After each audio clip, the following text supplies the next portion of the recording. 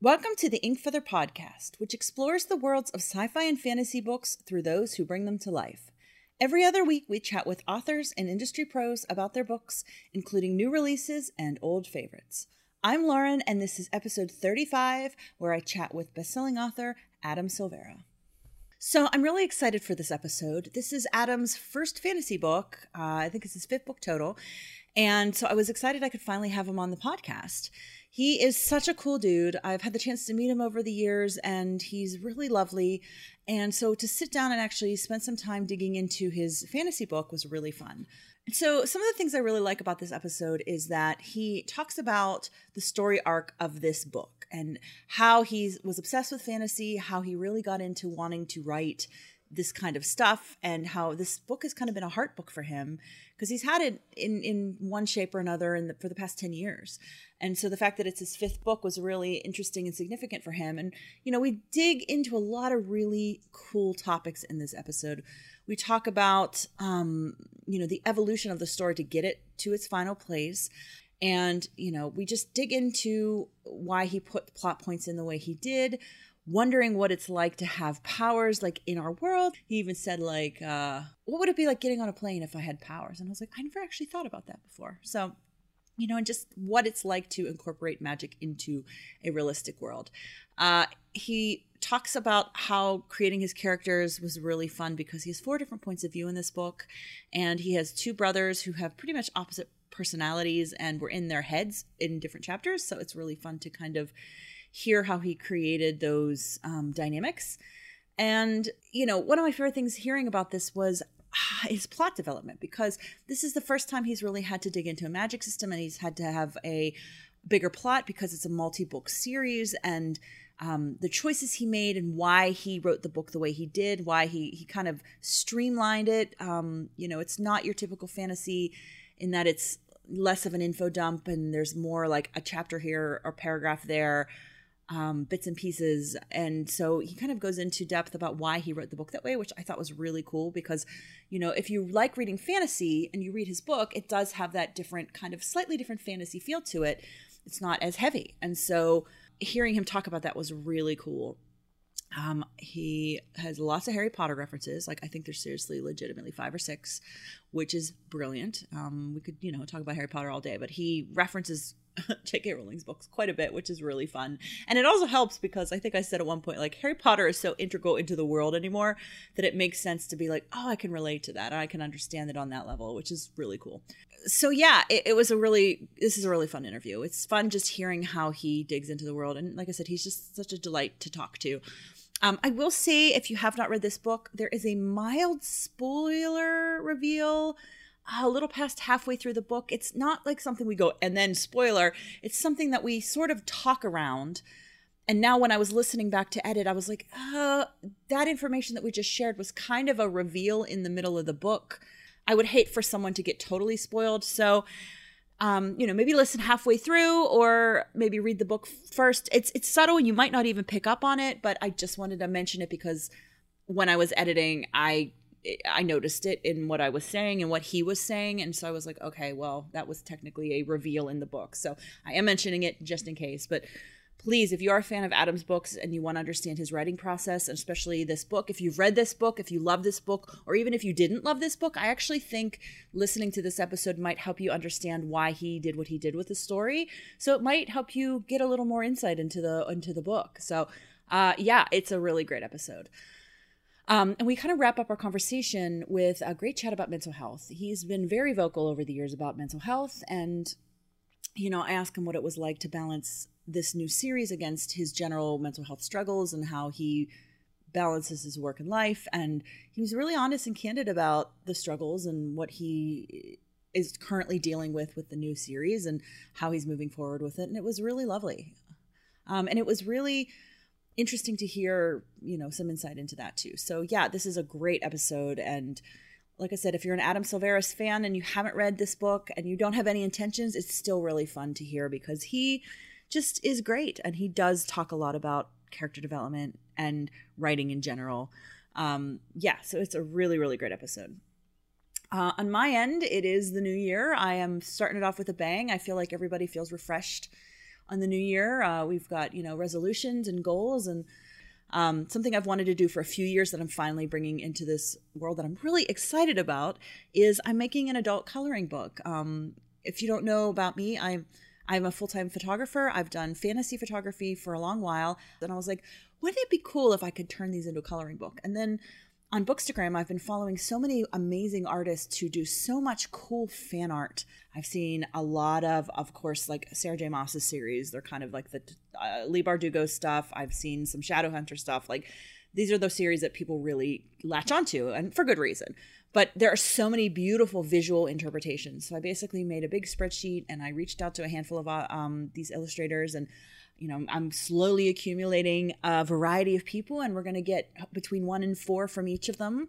And I'm going to put it into a nice little coloring book. And I'm really excited about it because I get to help support some artists, and I get to celebrate the variations in art and interpretation in art. So yeah, I've got that coming. So that'll be coming later this year once all the bits and pieces come together. So yeah, my resolutions are just, to keep leaning forward and also to be more vulnerable. I think so often we forget to connect in that way. That's a deeper way, and being vulnerable, and whether that's sharing personal things or showing our face online. If you're feeling self-conscious, you don't like posting your photo, or just being honest and real about what's happening in your life. And I think vulnerability is kind of where it's at. And I think that's something that we all can strive to be a little bit better at, and just being real, being open. And so that's also on the list. So I would love to hear what you guys are working on.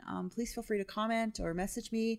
I would love to hear what your goals are. If you have like reading goals or writing goals or general art and creativity goals for the year, what you want to do, what you want to see by the end of the year.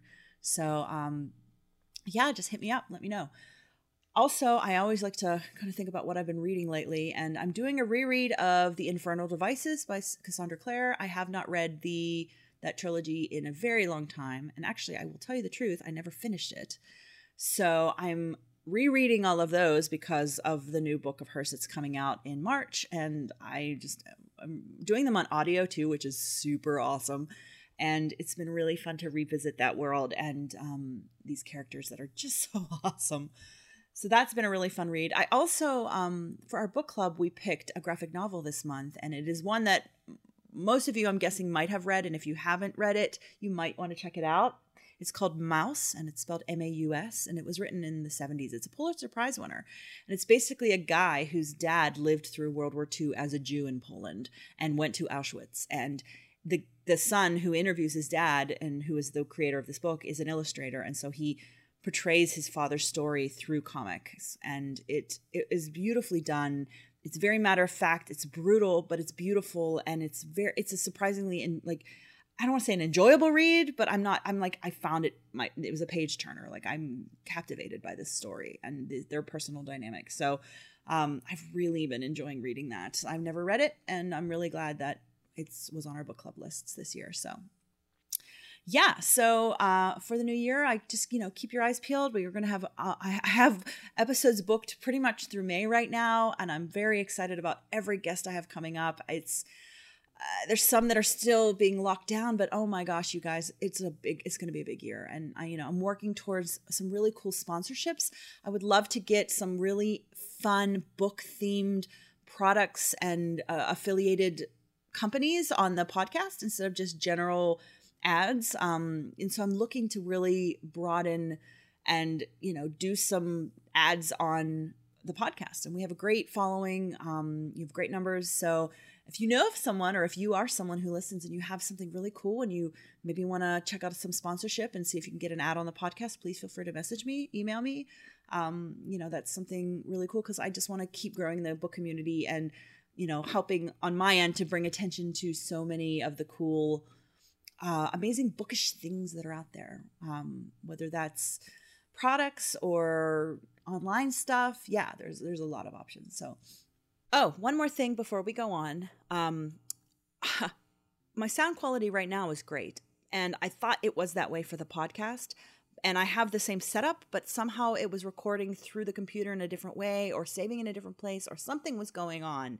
And so my voice is super digital and almost has like a hollow tinny sound. And then Adam's is a little echoey because he didn't have headphones. So our audio is not the best. And I do apologize for that. I did do some editing, so it was definitely a lot worse than this, believe it or not. But yeah, especially hearing this intro and then going to that, it is a little bit jarring. And I really apologize for that. I'm going to hopefully be able to figure out what the disconnect was there between now and the next recording. So, okay, now that I've given you a sound warning for the crappy audio, now on to Adam's episode. I hope you enjoy.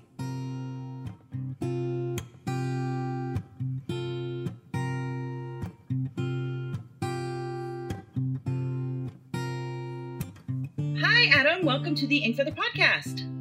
Hi, thank you so much for having me. I'm super excited. I have been waiting for you to write a fantasy forever because this is a fantasy and sci-fi podcast. And even though you have, kind of futuristic-y elements in your other books, they're basically contemporary YAs. And so this is like proper fantasy, Phoenix, magic, awesome stuff that happens. And I had to have you on the podcast. So I'm so excited that you're able to chat with me today.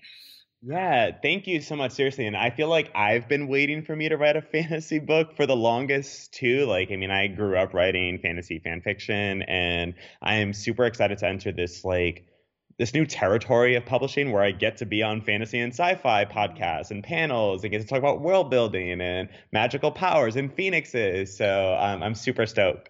So I have an advanced copy of the book. I'm assuming this will be in the regular one too, the little letter to readers about the evolution of this book. Is that going to be in the regular book too? No, it's not. That was exclusive for the early copies. Okay, so. Well, for those of you listening who haven't got the advanced copy, he has a little one-page letter to the people in the book talking about kind of where the story came to life. So since all people won't be able to read that, why don't we I wanted to dig into it anyways, but why don't you kind of talk about, so we're talking about Infinity Son. We didn't say the name yet. It is out on January 14th, 2020. And I guess before we dig into the creation, what is kind of your elevator pitch for Infinity Son? So Infinity Son takes place in an alternate New York where people have magical powers. Not all people, but and it sort of explores what happens when one brother gets powers and the other one doesn't. And that's sort of like the super short pitch and sort of like the tensions between brotherhood that emerge when one brother is sort of primed to become the hero and the other is kind of like forced to play the role of his sidekick, even though he wants that sort of heroic glory himself. Yeah, it's a very interesting dynamic to read. I definitely want to dig into that in a minute, but I kind of want to touch on what we just said. Like in that letter, you talk about being a lover of fantasy and not feeling like any characters connected with you because of being gay and not finding a lot of gay protagonists in fantasy, which is still pretty new, honestly. And then, Cassie Clare blowing your mind. And then, the evolution of this story kind of becoming what it is today. So take us through kind of that creation. I jokingly was like, out of the ashes, haha, right. Phoenix, I was like, okay, I had to do it. I love that you did. That's so dumb.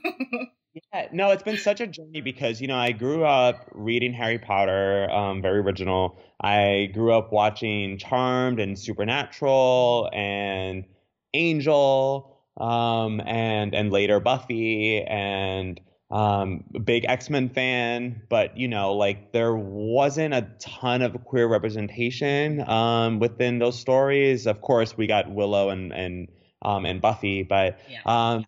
But again, that came to me. I probably watched Buffy in my early 20s. I was very late to that. Yeah. So my formative teen years or whatever, I wasn't seeing queer characters and stories to the point where when I set out to write this book, a very, very different version of this book when I was 18 years old, the main character was straight. I believe his name was Aaron, which is the name of the protagonist for my first novel, More Happy Than Not, because that's how long that name had been with me. But yeah, he was dating some woman whose name I believe was Evangeline, it was Genevieve, which also got used in More Happy Than Not.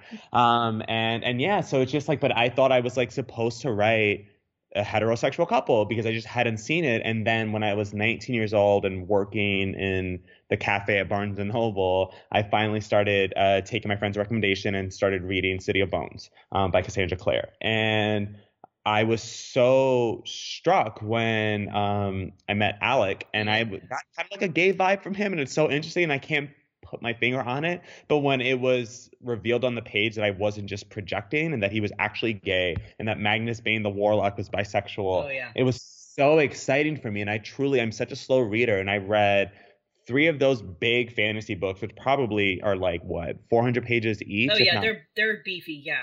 yeah, and I went through all of them within a week. And it's like I love the plot and everything, but I was so in love with seeing queer characters on the page. And, Cassandra Clare is not the first author to write queer characters on the page, but it was the first time I was introduced to them. So that was really foundational for me, and I'm still so appreciative of meeting those characters.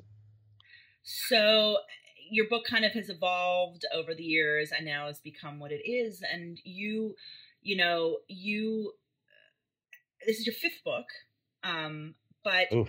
I know it's crazy, right? I actually did the math. I was like, 5 books. Wow, that's amazing. Yeah.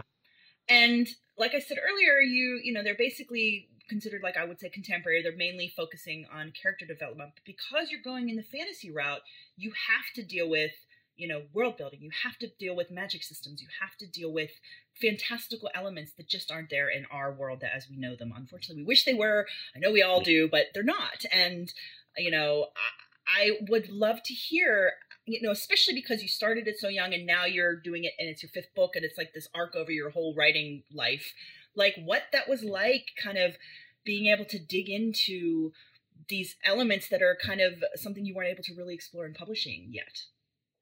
Yeah, and it's funny because I just reread More Happy Than Not, and for the first time in 5 years, Hmm. and which was a completely interesting experience and a whole other conversation. But like, I could just tell within that book how badly I wanted to be writing fantasy because within that novel, I created an alternate Harry Potter called Scorpius Hawthorne, and he's the demonic boy wizard. And you could just see that whenever I mention those fictional books within More Happy Than Not, that I was getting carried away with details, and I was like just so badly wanting to be writing magical plots and stuff like that. Mhm. And it's so kind of still a moment of just like wow for me that I published 4 books before this that weren't fantasy because I grew up writing fantasy. I didn't grow up writing like high school issues in contemporary spaces. Like I was always writing magical battles and the humanity that sort of like bridges within all those sort of situations. But now actually being able to sort of like lean into it and create all the magical powers and create the limitations for the magical powers Mhm.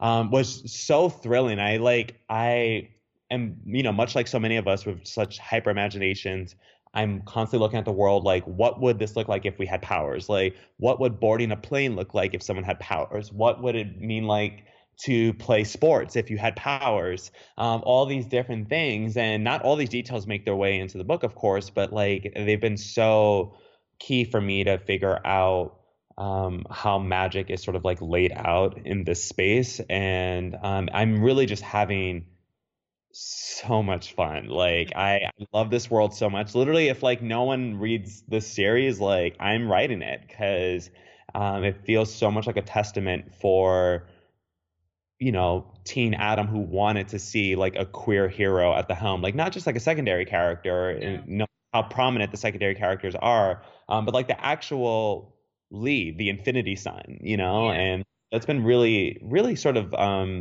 beautiful and especially fun for me. And even, like you were just saying, having a queer main character, like it's in the story, but it's not an issue in the story. It's not like being gay is brought up as a thing. It's just like, yeah, I was this way and this is what I am, and that's kind of it. And you just sort of like move on and see him in relationships. It's touched on, but it's not like, because sometimes over the years as things have been brought to light and these issues have been tried to be tackled, it's, obviously, coming out and all of those different challenges that come with that. You don't really, our main character Emil doesn't really have to deal with that in regards to his family and the close people around him. Yeah, his family's cool. Like the main character Emil, he, for those listening, he's our Infinity Son. He's the kind of so-called dubbed chosen one or whatever. But magic, I do find, and I know many more articulate authors have spoken to this. Magic can be like very metaphorical, and so while I'm not necessarily writing about a really sort of like struggling queer experience, like Emil does have to, when he comes into powers, he does have to decide how he's going to come out with them, because he doesn't. Absolutely, yeah.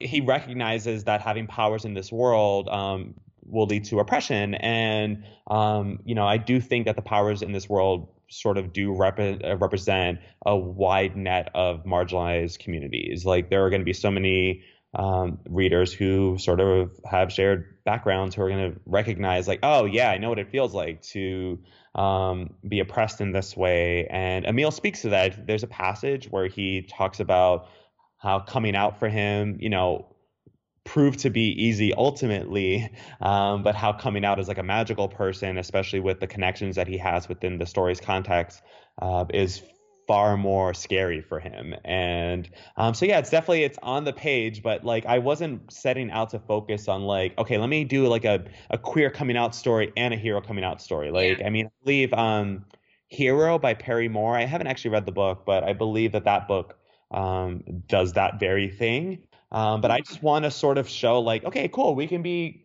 queer and have the same quests and journeys and love stories as like all the heterosexual characters without necessarily focusing a magnifying glass like on the queerness.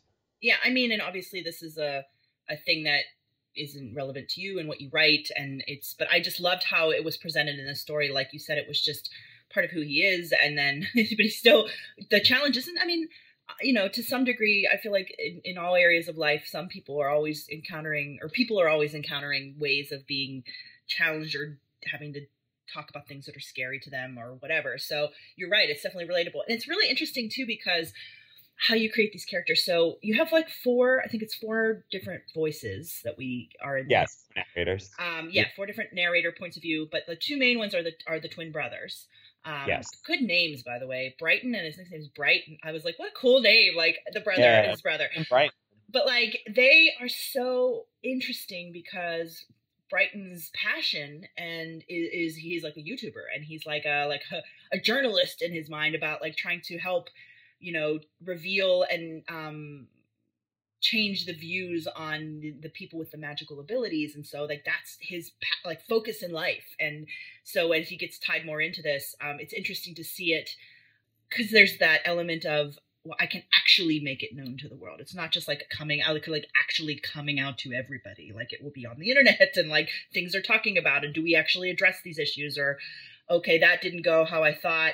Do I talk about it in my next video, or do we ignore it, move on? Like it was very relatable to the times as well. I was like, oh my gosh, this is so relevant. But yeah, it was really, it's enjoyable to read and see how they kind of bounce off of each other with that.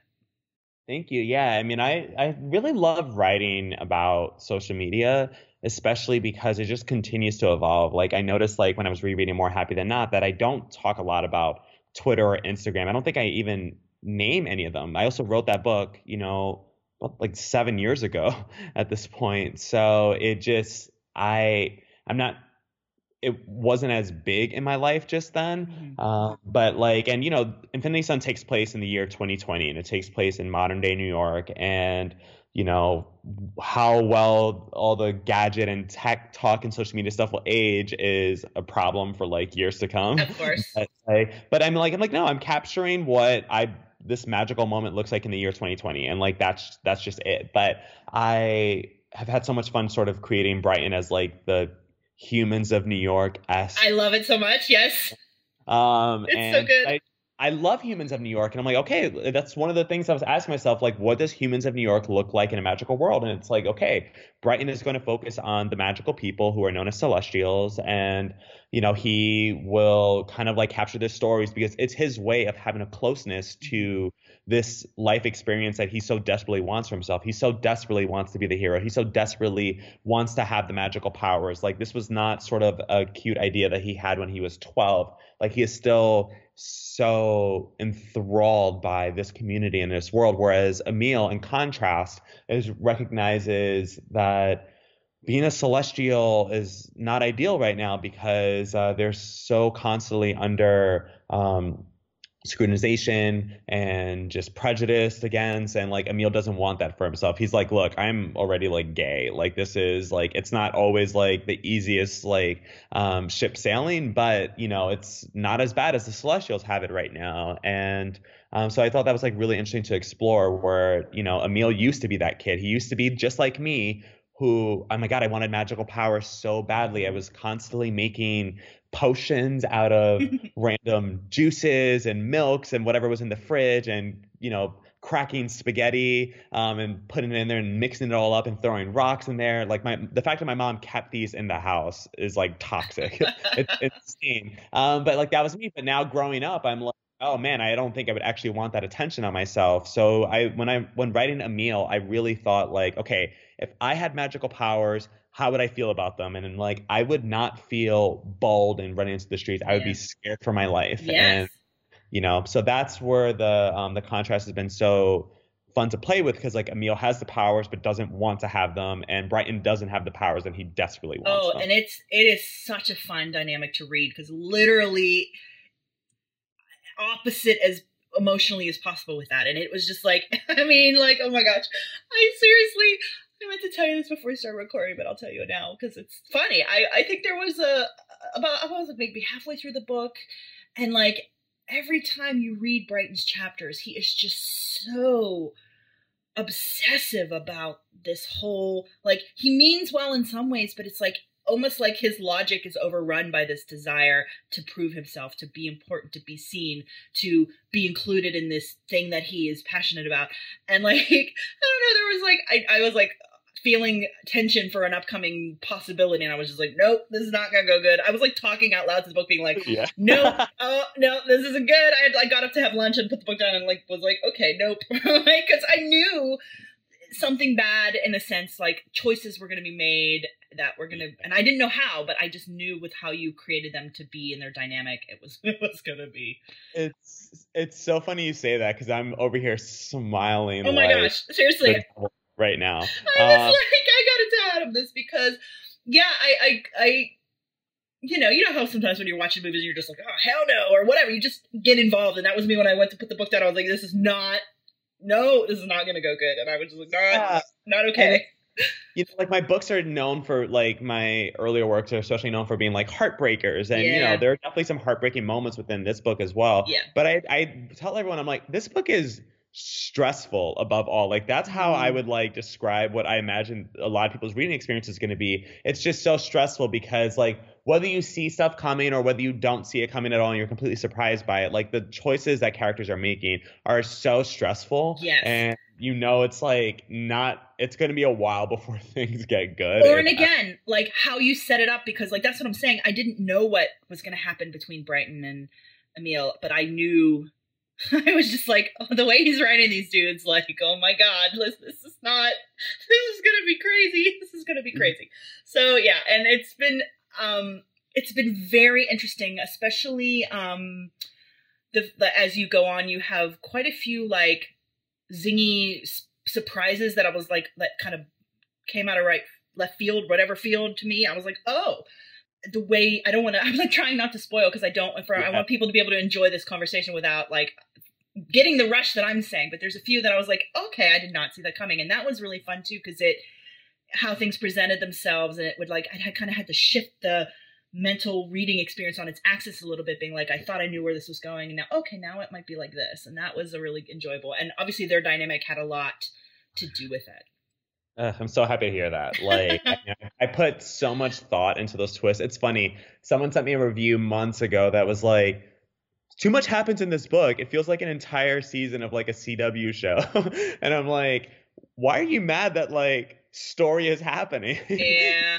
How many times look, I read a lot and like I've read a lot of like YA trilogies as well where I'm like this sometimes I'm like this could have been one bigger book, you know? Like this didn't have to be 3 books. And there are so many times reading a book where I'm like, we didn't need this. Like this actually didn't add enough for me to justify like this taking up the space of an entire book. And like, you know, reading subjective and what I don't like someone else is absolutely in love with or Of they're course, able yeah. to connect with. But still, I'm like, I try to look at stuff where I'm like, I want to put a lot of story into it because I don't want to just keep dragging stuff out. And I find too that I love the challenge of especially continuing the series where it's like, okay, well, how do I make this bigger? How do I make this bigger? You know, like I like to think that, you know, Amy Kaufman, she was telling me too, she's like, look, when you're writing the next book, don't try to like save all your big ideas for the last one. She's like, you will come up with new ideas. And I love that advice.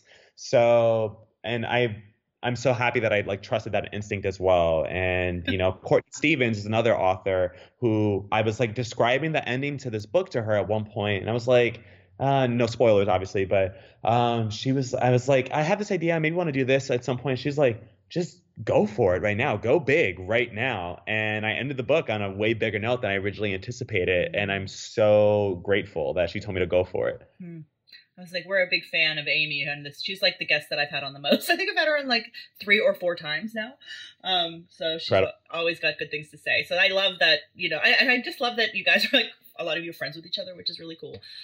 It's really interesting to hearing different authors talk about their creation experience or writing experience, because like you said, there's a lot that happens in this book, but you wrote it very streamlined, like a sentence here and then like a couple chapters later another sentence said by another character that kind of verifies what you thought the other sentence meant, and you go, okay, and moving on. And that's how you get the knowledge. It's not like info dump, it's not like a tome. I mean, there's a lot, but it could have been like a 700-page book, you know what I mean? And it was, and I love that you wrote that almost like consciously, or you're recognizing that that's how the story, you were just like, no, I want to put a lot in and we're going to just streamline it and get it out and get the story, the plot going. Cause there's just so much happening in this book.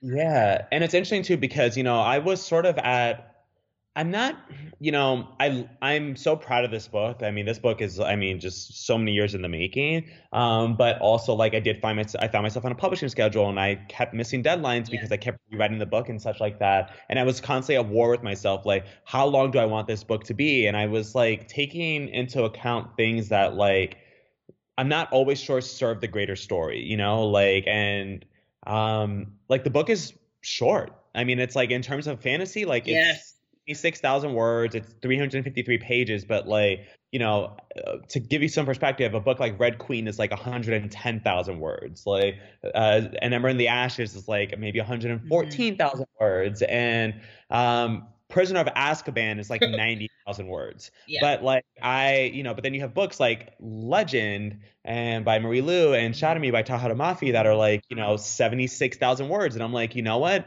Those books were so readable for me. And then you get the satisfaction of I finished the book and like, okay, cool. Like, now I'm ready for the next one. Whereas sometimes if a book is like overly long, which is not the case for any of the books that I listed, like I love Red Queen, I love Ember in the Ashes. But their length serves a purpose for those stories too. 100%. But there are some books where I'm like, oh, this was so long and I couldn't finish it. And now I'm not excited for the sequel because I couldn't even finish the first one. The first one felt like such a chore for me that, you know, I was such a reluctant reader as a kid. I'm still such a slow reader today. I wanted the experience to feel like you're gliding by with the characters. Like it's moving at this breakneck pace. And yeah, so I'm like, I also, but in doing so, I chose to not linger with too many world building details. I think sometimes the reader can get lost in all of that. And I just wanted to only sort of prevent what was necessary to the story. So interesting that this is like your first big world building book, but yet you streamlined it in and of itself too, and how you chose to write it. So it's just really interesting how you created the book. I love it too, because like I was saying earlier, like you give enough that we know what's happening and it like, okay, this makes sense and I can move on. But there's so much more backstory that it gives you room also to like for example, there are some like previous generational characters that are relevant to these current characters, and we get bits and pieces of their story that make it, that is relevant to now. But like, I wouldn't mind reading their stories. That could be a short story that comes out. Something. There's so much room for you to play in this world now because of what you have told versus what you haven't, and how much more there is to explore too. So that's kind of cool that you can also say, like, maybe fans overwhelmingly will want to know about X's origin story or whatever. You know what I mean? So yeah, and it's like they're definitely a core group of the sort of like generation before the characters that are mentioned. They play a big part in the sequel, and we do get to learn more about them, and it's really exciting. But it also wasn't necessary for us to have all those details in Infinity Son. It was through the guidance of my editor, Andrew Eliopoulos at HarperCollins, who, when he was reading early drafts of this, he was like, why is this detail necessary? Why is this detail necessary? Like, all things that sure add to like a bigger picture of the world, but weren't super important to the story at hand. And what taught me was like, if you're introducing a new detail right now, the reader is going to store it away, expecting it to come full circle at some point in this book. It's sort of like, but if it doesn't, then it's like, why are we learning about it right now? And we use Potter as a big example. Like, we learn about Sirius Black and Sorcerer's Stone. We when Hagrid comes in on his motorcycle. That is the only time we hear about Sirius Black until Prisoner of Azkaban. I don't think there's any mention of him at all in Chamber of Secrets, and it's because we didn't need to know that entire backstory for Sorcerer's Stone. We're meeting Harry and this world in Hogwarts for the first time, that we didn't need to be burdened with like all this Sirius Black history. We didn't need to know what Azkaban was just yet. So that's how I've sort of approached world building, where I'm like, okay, do you need this piece of the puzzle right now, or is it a piece that's better introduced to you in a later installment? Wow, that's gonna make, I'm a big rereader, so that'll be really fun as someone who enjoys the story, like once they're out and I know the whole story, and then like I wait a year or two and then go back and reread them to like see the book knowing what I know and how it like fits in. That's really fun. And I love that you did it that way, because you're right, there are definitely parts that, again, I didn't necessarily feel they were lacking, but I wouldn't mind if I knew more. And so knowing like I said, like the previous generational ones, like that's cool that we might find out more in book 2. Awesome. I'm excited about that. But thank you. Yeah. And it's funny because like there are one-liners in Infinity Son that are instrumental for the rest of the series, and you won't know until that shit's my favorite stuff. Oh my God. Yeah. I mean, this is what I loved about the whole thing with Horcruxes and Harry Potter. Like, like that was there all along, and it was in our, and whether we knew it or not. And I especially love, like, there's a throwaway line in Half-Blood Prince where Harry's in the room of requirement, and he mentions seeing the crown, and which we then later learn is it was the diadem. And he's like, yeah, this stupid mannequin with a wig and a tiara on its head. Yeah, I remember too. And you're just like, tiara describes it, and it's sort of like that was there, and it's such a and it's very paragraph, and it's such a throwaway thing that it's like this is going to be later. So yeah, I have a lot of moments like that, and some will be revealed in book 2 and some later. But yeah, it's really exciting. Have you ever read the Dresden Files by Jim Butcher? I have, I feel like I tried when I was like 20, and I haven't since then. What should I give it another look? I mean, if you like urban fantasy, they're great. They're especially if you do audiobooks, because James Marsters, Spike from Buffy, narrates them. And he's incredible, fucking brilliant in the voices. It's amazing. But he's like a master plotter. Like, there are stuff like that, like things that are like kind of come up in the first couple books, and then all of a sudden, like later on, you're like, remember that thing we talked about? Actually, it's relevant here. It's just like, I really remember experiencing that anew. Like, Harry Potter, obviously very relevant, and I agree 100%. But like, that's another series that I was like, oh, that's so cool how he did that. So, yeah, I think that's awesome, and that is a really fun way to momentum with helping readers move forward to like wanting to know more, because God, I mean, hearing this, guys, for those of you listening who want to write a book, how's that whets your appetite? It sounds like a lot of fucking work. Like, yeah, it oh is. My God.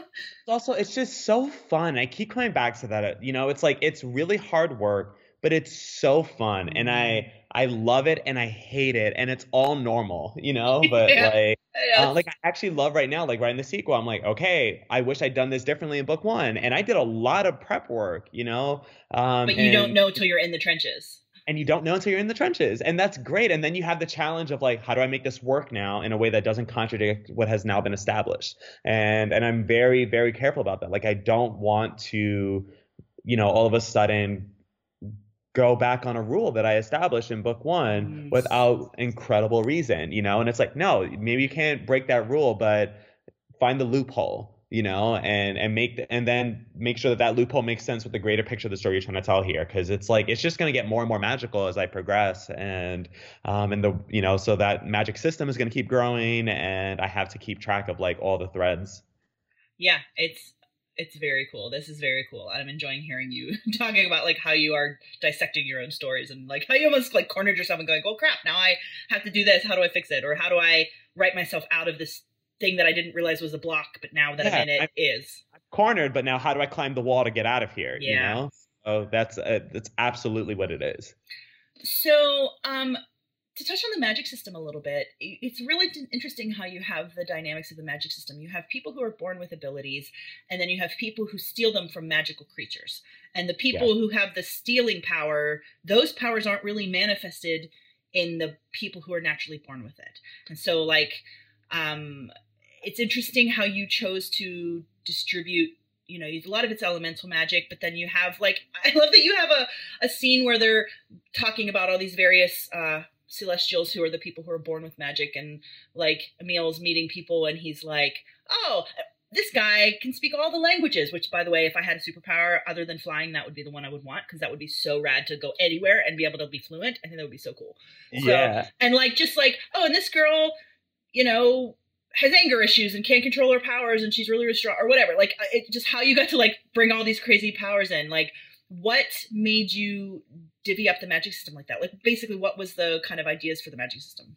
So it's really funny because, the world is divided. The magical world is divided between celestials, who are those who are born with powers, and specters, who steal them who get their powers by blood alchemy from magical creatures such as phoenixes and hydras and basilisk. And, I originally was writing the book on just specters alone. The novel was originally called The Specters, and a very different version of it from like 2016, where there weren't celestials yet. And it's funny because celestials were the group of magical people that I had when I first tried writing this book at 18.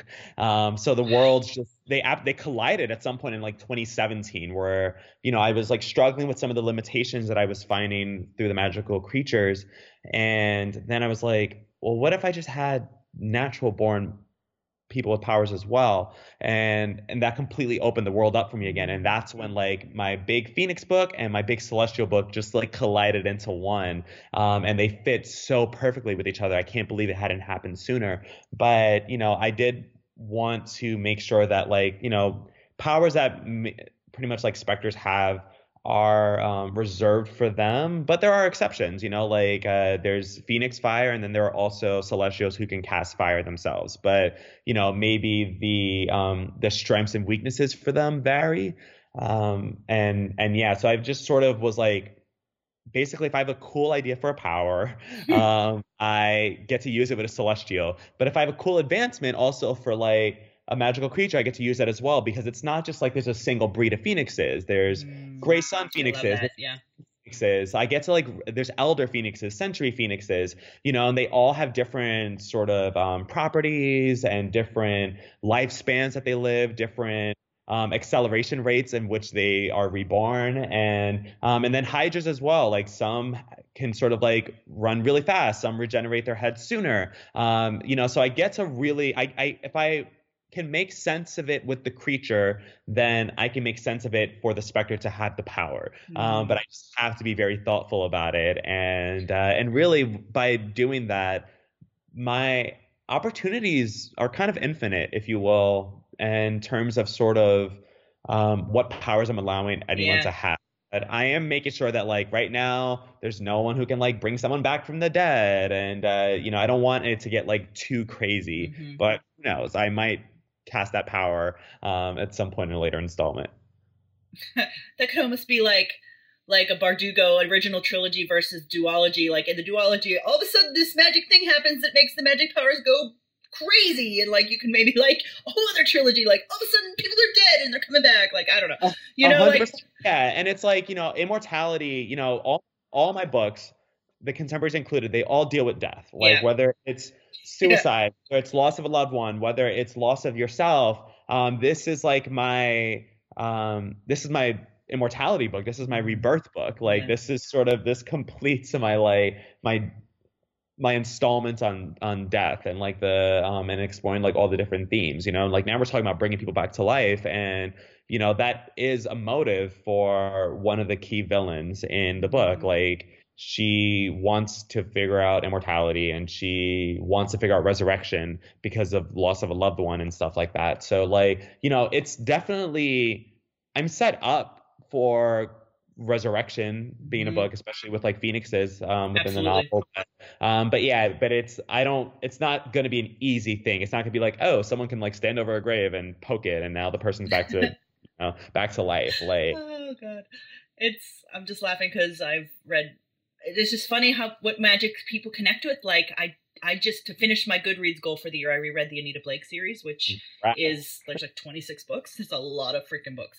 And she's a necromancer, and that's like, yeah, okay, I raise people for the dead, and you know, whatever. Like that's like a no-brainer almost. Like it's just funny how that works. You know, it's just interesting hearing it. But like, is that why Phoenixes for you? Is it because of the death connection and like mortality connection, or you just freaking love Birds on Fire? Like, yeah, I think it's a combination of both. I have a phoenix tattoo that I've had on my forearm since I was 19. Awesome. And that was my second tattoo, and it was sort of a promise on myself too. I was like, you know what? I'm gonna write a book about phoenixes one day, so let's go for it. And that was like a little stamp to commit to it, and I did it. But I have always been fascinated by phoenixes ever since X-Men and Chamber of Secrets, when we like get to meet Fox, and just the general mythology of it. Like, I mean, it's like I believe in reincarnation, and you know, there are so many times that if I don't have something in this life, I kind of think ahead. I'm like, I hope I have it in another life, or there's something funny about myself. I'm like, I wonder if I had this in a previous life.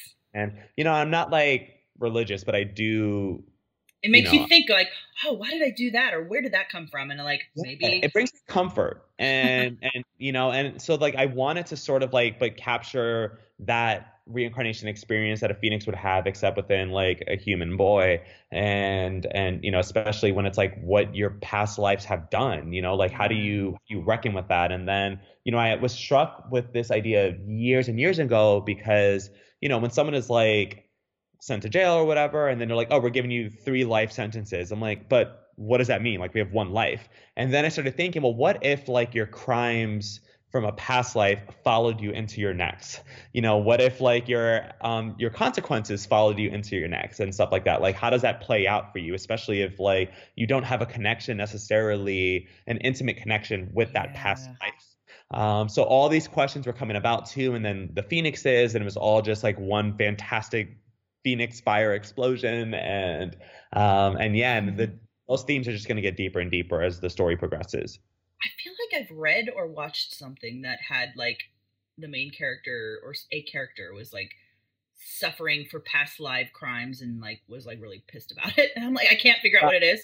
Please tell me if you don't remember. I was just like, if someone listening knows what I'm talking about. I feel like it was a guy. Instagram me, DM me, let me know. Talk to us, please. Let one of us know, because we're both like, if we know, we need to tell the other. Because I'm sitting here going, I feel like I've read that, or I feel like maybe it was TV, I don't know, or movie. I just feel like he was like really pissed and like, this isn't fair that I have to suffer for the crimes of my past life, or rah rah rah. So how fascinating that is. Like and that's sort of Emil, because he does have to sort of carry the weight in this intimate group of heroes who understand like, okay, you come from this life and that life, so like you know, how are you going to show up in this one? And he's just, you know, he's a hero with like major anxiety. Like he's a Hufflepuff. He's not trying to do this thing. He is so Hufflepuff. Oh my god. Yeah, no, I mean, all the narrators all represent a single Hogwarts house. Like, I mean, that wasn't intended, but it's like they definitely do. You know, like Emil is my Hufflepuff with a little bit of an edge. Brighton is my Slytherin with good intentions. Maribel is my vengeful Gryffindor, and Ness is my street smart Ravenclaw. And I love it like that. And figuring that out early really did help me with like figuring out their voices, especially since the book is in first person Yeah. and making sure they all felt distinct and such. So yeah, that Hogwarts houses. I love that Harry Potter is relevant to life forever. Like, it's so true. Oh my gosh, that's awesome. So, you, over the years, this is a little bit of a shift from what we're talking about, but I wanted to make sure we had time to talk about it. Over the years, you've been pretty vocal about like mental health and work-life balance and like self-care and making sure that you're, taking care of yourself. And, since your books have come out and, you've become really popular and people really love your stories and, there's the demand on your time as a writer to go see your readers and also to work and like keep care of yourself. How has that been, like, balancing those elements and like especially going into this new book and like the fantasy elements? So like, is it going to require more because there's like other things to talk about, like what we talked about today? I know that might not connect totally, but I don't know, I just feel like fantasy fans are a whole other level added in, because maybe someone who didn't like contemporary would read yours because it's fantasy, you know what I mean? Right. I mean, writing this series in general, I mean, it feels like being a debut all over again, with the complete grateful bonus of like having readers who have trusted me so far with my contemporary novels and who are also, some of them are like, hey, I don't read fantasy, but I read yours and I loved it, or I'm going to take a chance on it. And maybe it's not for you, and that's okay. And I'll meet new readers who have never touched my previous works, which is also really exciting. I think my biggest concern mental health wise, and I've already started facing this a little bit, because, I get tagged in like the occasional negative review, which we all have. So yeah, like, that's just life.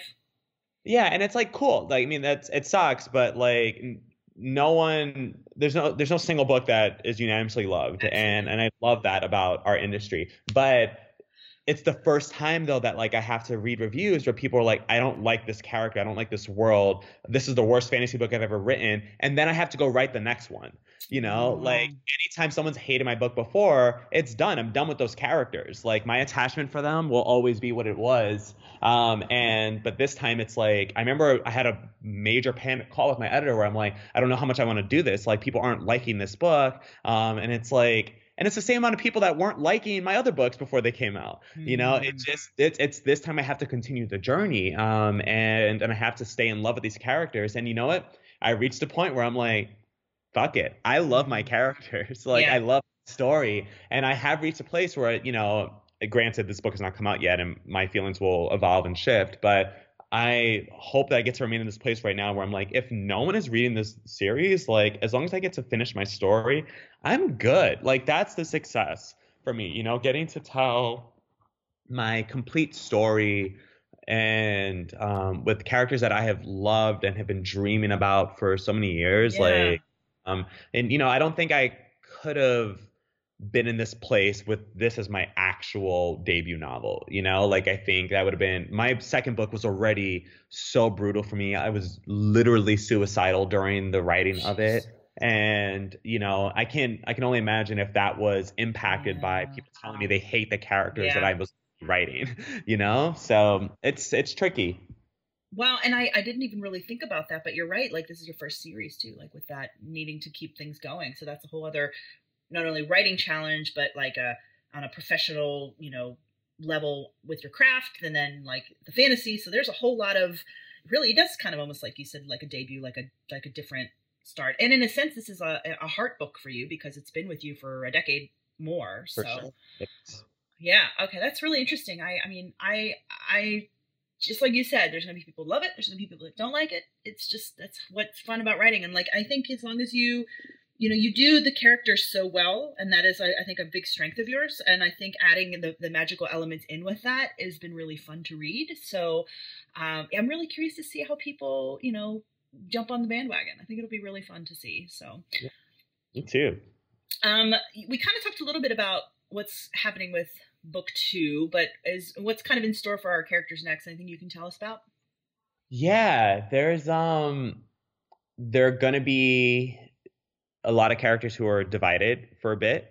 And there are two narrators, Maribel and Ness, within the book who their perspectives, POV chapters aren't as numerous as Emil and Brighton's, because ultimately I do believe this entire arc belongs to the brothers, and Yeah.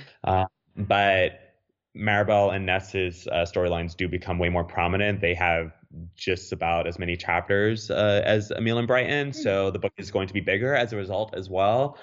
Because with Infinity Son, I had to sort of reduce their POV chapters a little bit as well because I had to withhold some key information. But now I get so much is out there now, and we get to sort of play a little bit more, Gotcha. which is great, and we get way more attention on different sides of the world as well. This magical world, it continues to take place in New York, but we get to see different perspectives from it, and we get to meet new characters and meet new creatures and different breeds of phoenixes, and some more stuff that I'm cooking up. And but yeah, it's headed to some dark places, and I'm really excited. Yeah, I always love the second book in series because people always really have to make shit get real dark because you have to come out of it into the third book. So it's always like, oh my god, what crazy stuff is going to happen to these poor people? Like, you know what I mean? Like, so it's really fun to see what you guys do. I think the ending, like, I love the Infinity Son ending, and it's stressed out so many people. I think the sequel's ending is even more stressful, which I really like. When I came up with the idea, it was this light bulb moment, and really was like, oh, this is it, and this is how I go harder than I originally intended. And it's very like, there's no predicting it at the start of this book, and I'm really proud of that. Wow, that's actually a lot to whet the appetite. That's awesome. Thanks, Adam. Get ready.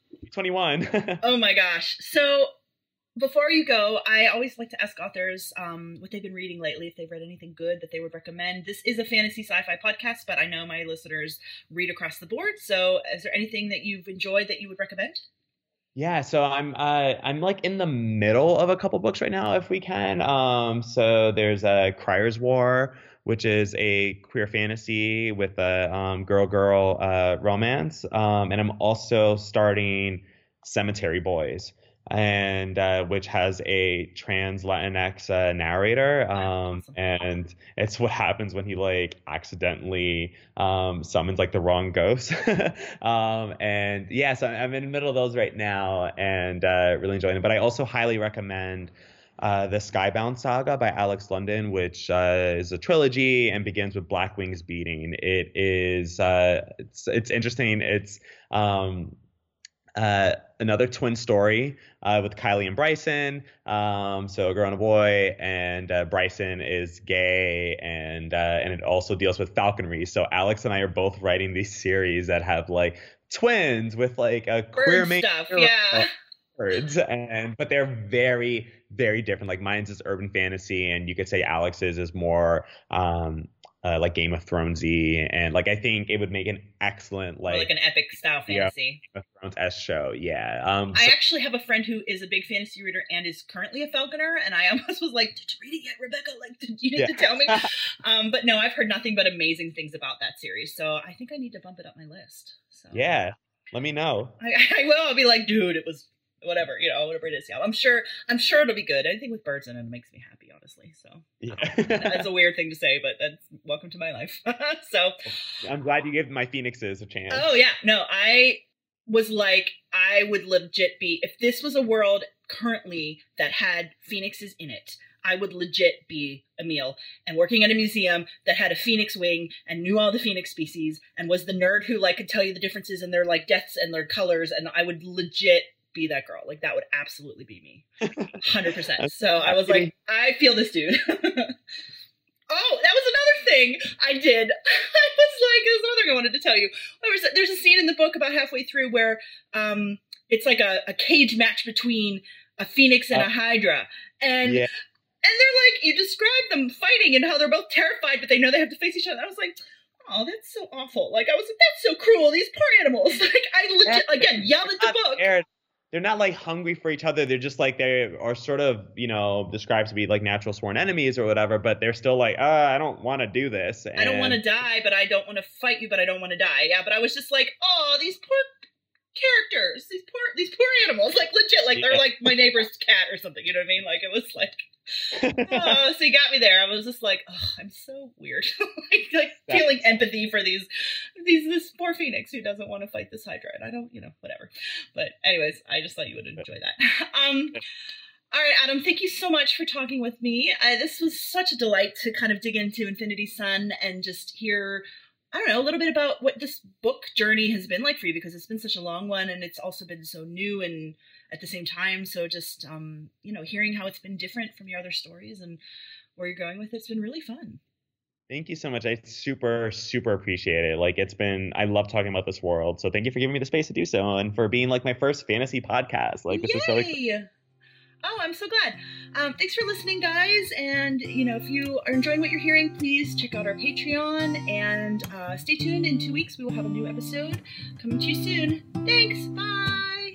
Bye.